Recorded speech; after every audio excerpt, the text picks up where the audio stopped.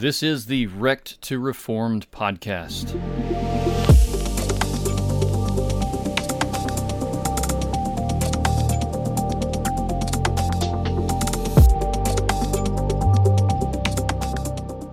And welcome back to Wrecked to Reformed podcast. I'm your host, Randy Adkins.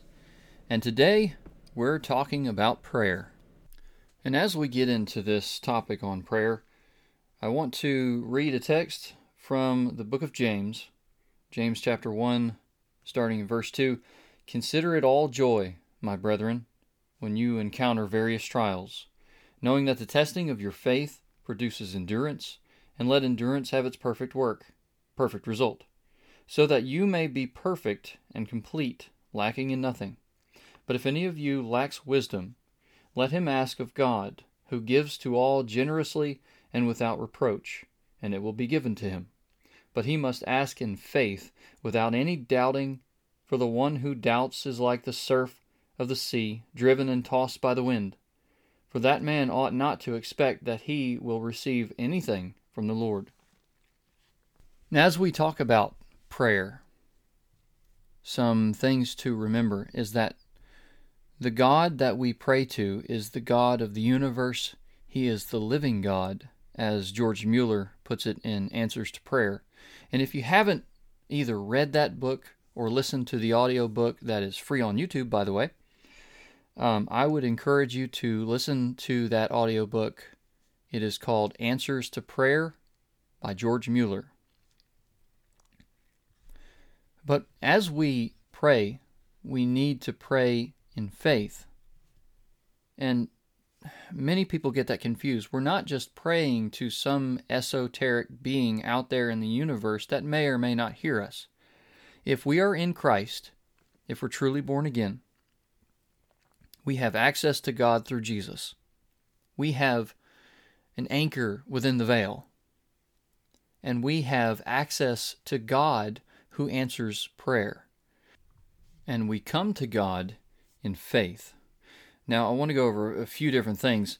What's some of the ways that we can come to God without faith, where we're actually lacking faith, even though we're coming to God in prayer?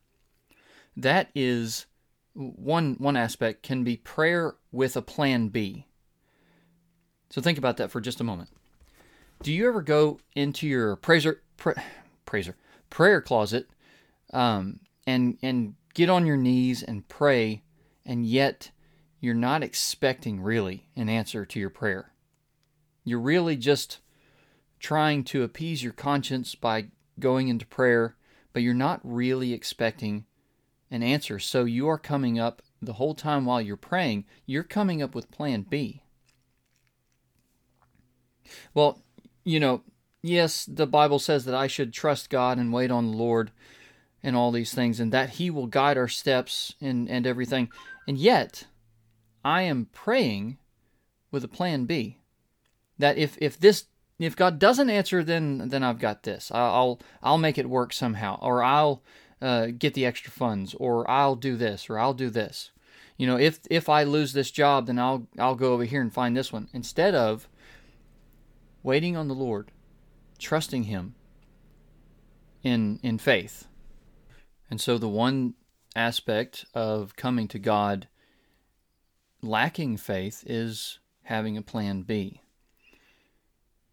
How often do we really expect, or are we really spending time in prayer to seek the Lord until He answers our prayers?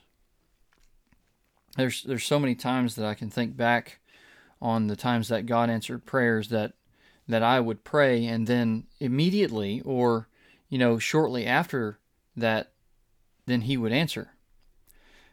One particular time, very recently actually, I was listening to a sermon, and I was praying about ministry, and what can I do other than the podcast as far as ministry.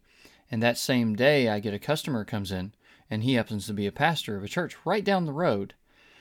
And he asked me, ended up, after we got to talking and everything, I found out he was a Christian, he was a pastor, and he found out that I was a Christian and a preacher. And and he asked me if I wanted to come down and preach. And I was like, well, yeah, actually, I was just praying about that. And so we kind of chuckled about the providence of God in answering prayers. And that was immediate. Like, I was praying, and then just a minute or two later, he walks in. And it was an immediate answer to prayer. So many times when we're truly seeking the Lord and having a burden in prayer, we should really, really expect an answer to prayer. There are times when God leads us to prayer that we can't not pray. And some people would chafe up against that idea, but it's true. Now, another aspect of prayer that we really need to wrap our minds and hearts around is trusting the Lord in prayer. So, obviously, the Bible teaches us to pray according to God's will. In the time that Jesus was teaching his disciples to pray, it's called the Lord's Prayer. It's better the disciples' prayer, because Jesus was teaching them to pray. And he says, when you pray, pray like this: Our Father who art in heaven, hallowed be your name. Your kingdom come, your will be done in earth as it is in heaven. So it's praying according to God's will and not our own. But we bring all of our cares and worries and we lay them at the feet of Jesus in prayer. And we bring our petitions, and yet we have to have this trust in the Lord according to his will, that his will and his answer is best. When Jesus was in the Garden of Gethsemane and he was praying and sweating great drops of blood, and he said, if it's possible, remove this cup from me. Nevertheless, not my will, but your will be done. So it is a yes, bringing our petition and our cares and our worries to God, and yet trusting the Lord for the answer. Not that we have to have the answer our way. We're not in control. God is. So it's a trusting God in prayer. It is being at peace as to whatever God's will is and praying according to God's will. It's trusting the one who is best, that is God. I mean, when you think about the character of God, he is the thrice holy God of the universe. He is the best and greatest being. He is the most kind, the most loving, the most gracious. He loves you, if you're in Christ, more than you will ever comprehend. As much as deity itself can love. I mean, the Bible says that the Father loves us as much as he loves his own Son, if we're in Christ. So how much more should we trust the one who loves us more than we can comprehend, that his will for us is best, and that we can live a life glorifying to him according to his will when we're trusting him in prayer.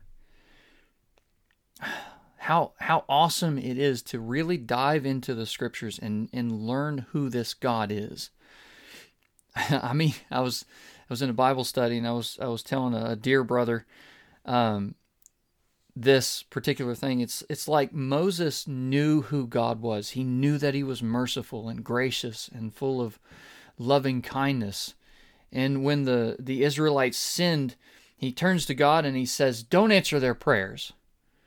Like he's so upset that these people would sin against God that he doesn't want God to answer their prayers, because he knows how good he is.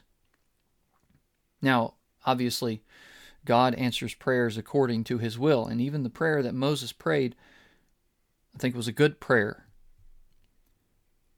But when we're trusting the Lord in prayer, it is laying our own selfish ambitions to the side, our own dreams, our own plans.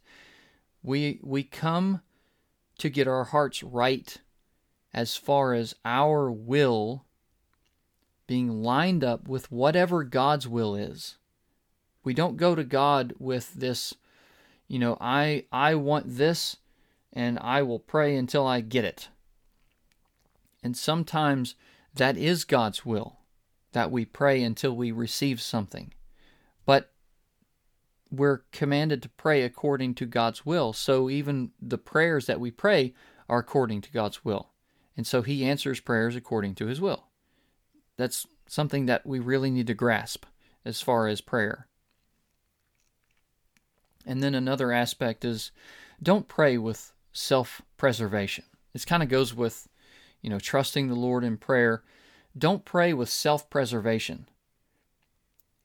Too often we pray, Lord, use me for something, to glorify your name, to further the kingdom of God, to preach the gospel.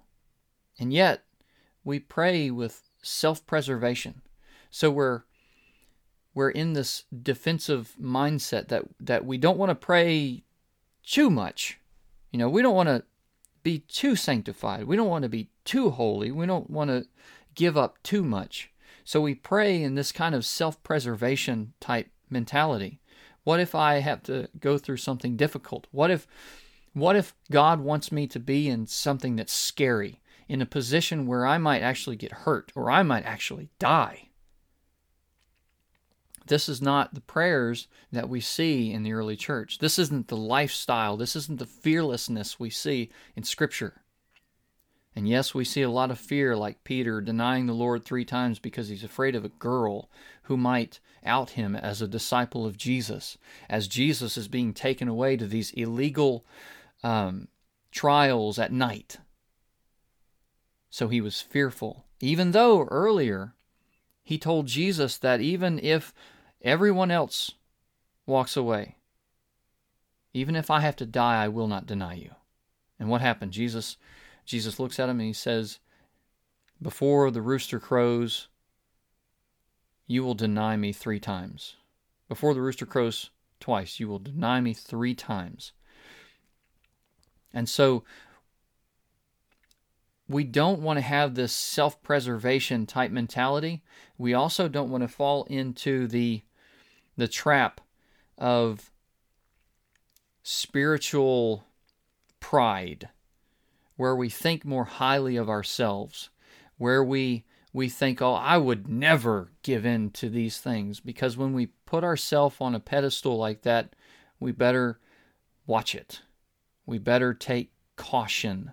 Because when we start to think more highly of ourselves, God will humble us. I've been there many times. I remember one time I went to get lunch, and I seen this girl that she looked, anyway. She was saying, just be yourself and do what makes you happy. And me over here, as a fairly new Christian, am thinking to myself, and my spirit within me was provoked, as Paul says. And yet, I was fearful, and I said nothing.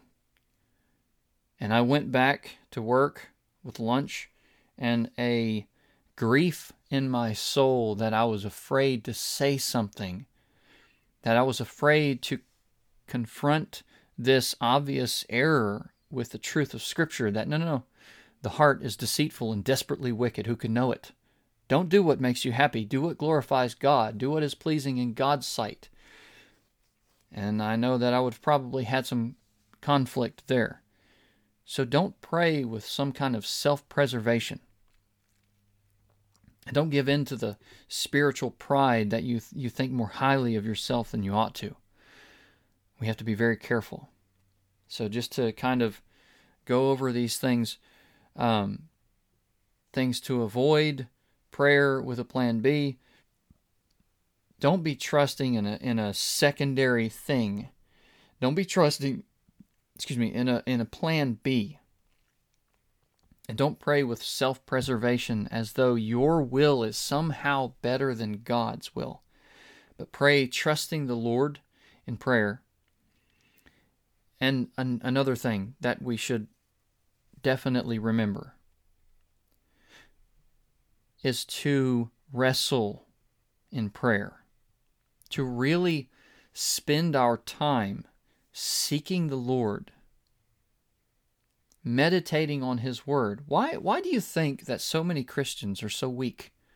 So many Christians are so fearful? It's because they're not spending time in the Word. They're not spending time in prayer. They have all these things that are so distracting to the mind and the heart. They think that they get peace from YouTube or Facebook or all this stuff. And it doesn't give us any peace.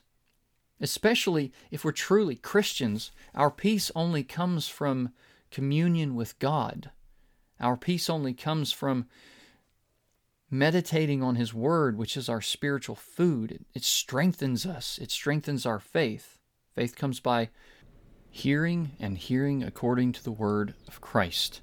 So when we're meditating on the Word of God, it will strengthen our faith, because the Word of God is empowered by the Holy Spirit to those who are in Christ Jesus, to those who are indwelled by the Holy Spirit. We not only have our spiritual strength given to us and strengthened by the Word of God, but we also, when we pray, we're praying to the living God who truly answers prayers. So when we pray, oftentimes we need to pray and just wait for an answer. And when we don't see an answer, we continue to pray, and then we wait for an answer.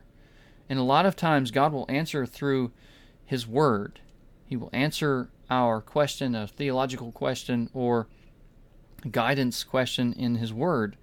And sometimes by providence, as what I was talking about earlier. So we really need to seek God in prayer and meditate on the Word of God, because it strengthens us as a Christian. It weans us off of this world and prepares us for the next. It actually truly prepares us to die with honor, to die with faith.